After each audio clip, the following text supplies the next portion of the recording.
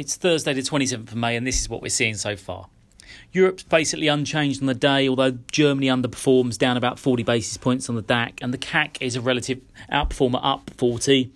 Be aware though, both are down on light volumes, tracking between 15 and 30% across those two indexes. And the country volatility is a bit of a function of some sector rotation we're seeing there today.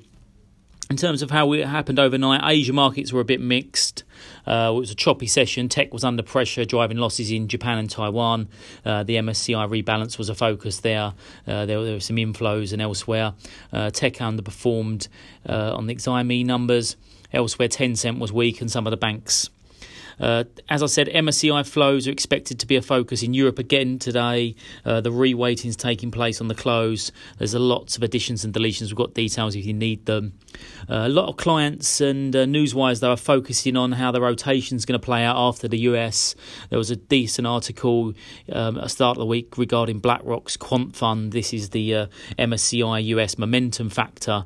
The article was talking about 68% of the portfolio was going to be reshuffled, and there was some big changes coming in the financials and elsewhere. So be interesting to see how things play out today and also how they trade tomorrow. In terms of the sector focus in Europe today, aerospace is where clients are all talking today. A lot of surprise that Airbus is up 6%. There were headlines out this morning about them lifting their output goals back to 2019 levels. Jefferies analyst was flagging this was markedly higher, but in terms of 2023 forecast, doesn't seem to be much of a change. That's positively impacting other names in the sector. Rolls-Royce is up 4%, Safran's up 3.5%, Meggitt's up 2%, MTU Aero as well.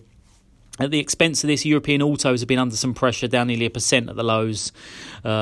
I've got some incoming on why. Doesn't appear to be any headline reason. I'd say it's more profit taking, given people need something to sell if they're buying aerospace. And worth bearing in mind, the autos had a decent rally, nearly over 1% in a rally yesterday afternoon on the Ford update. That was up 8% at the close on the electric vehicles.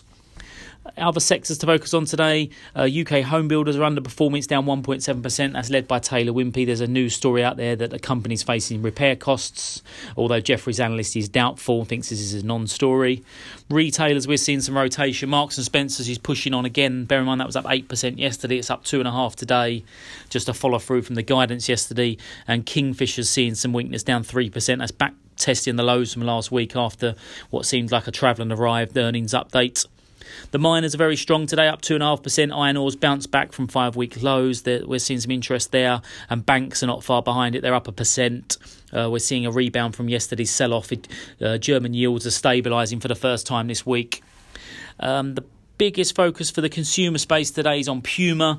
The stock is down 2%, but it's trading well, especially given there was a €800 million placing overnight. This was Kering's, part of the Kering stake, 5.9%. It was priced at only a 3.5% discount, as it does seem like it was well flagged, but the stock's obviously trading well above that.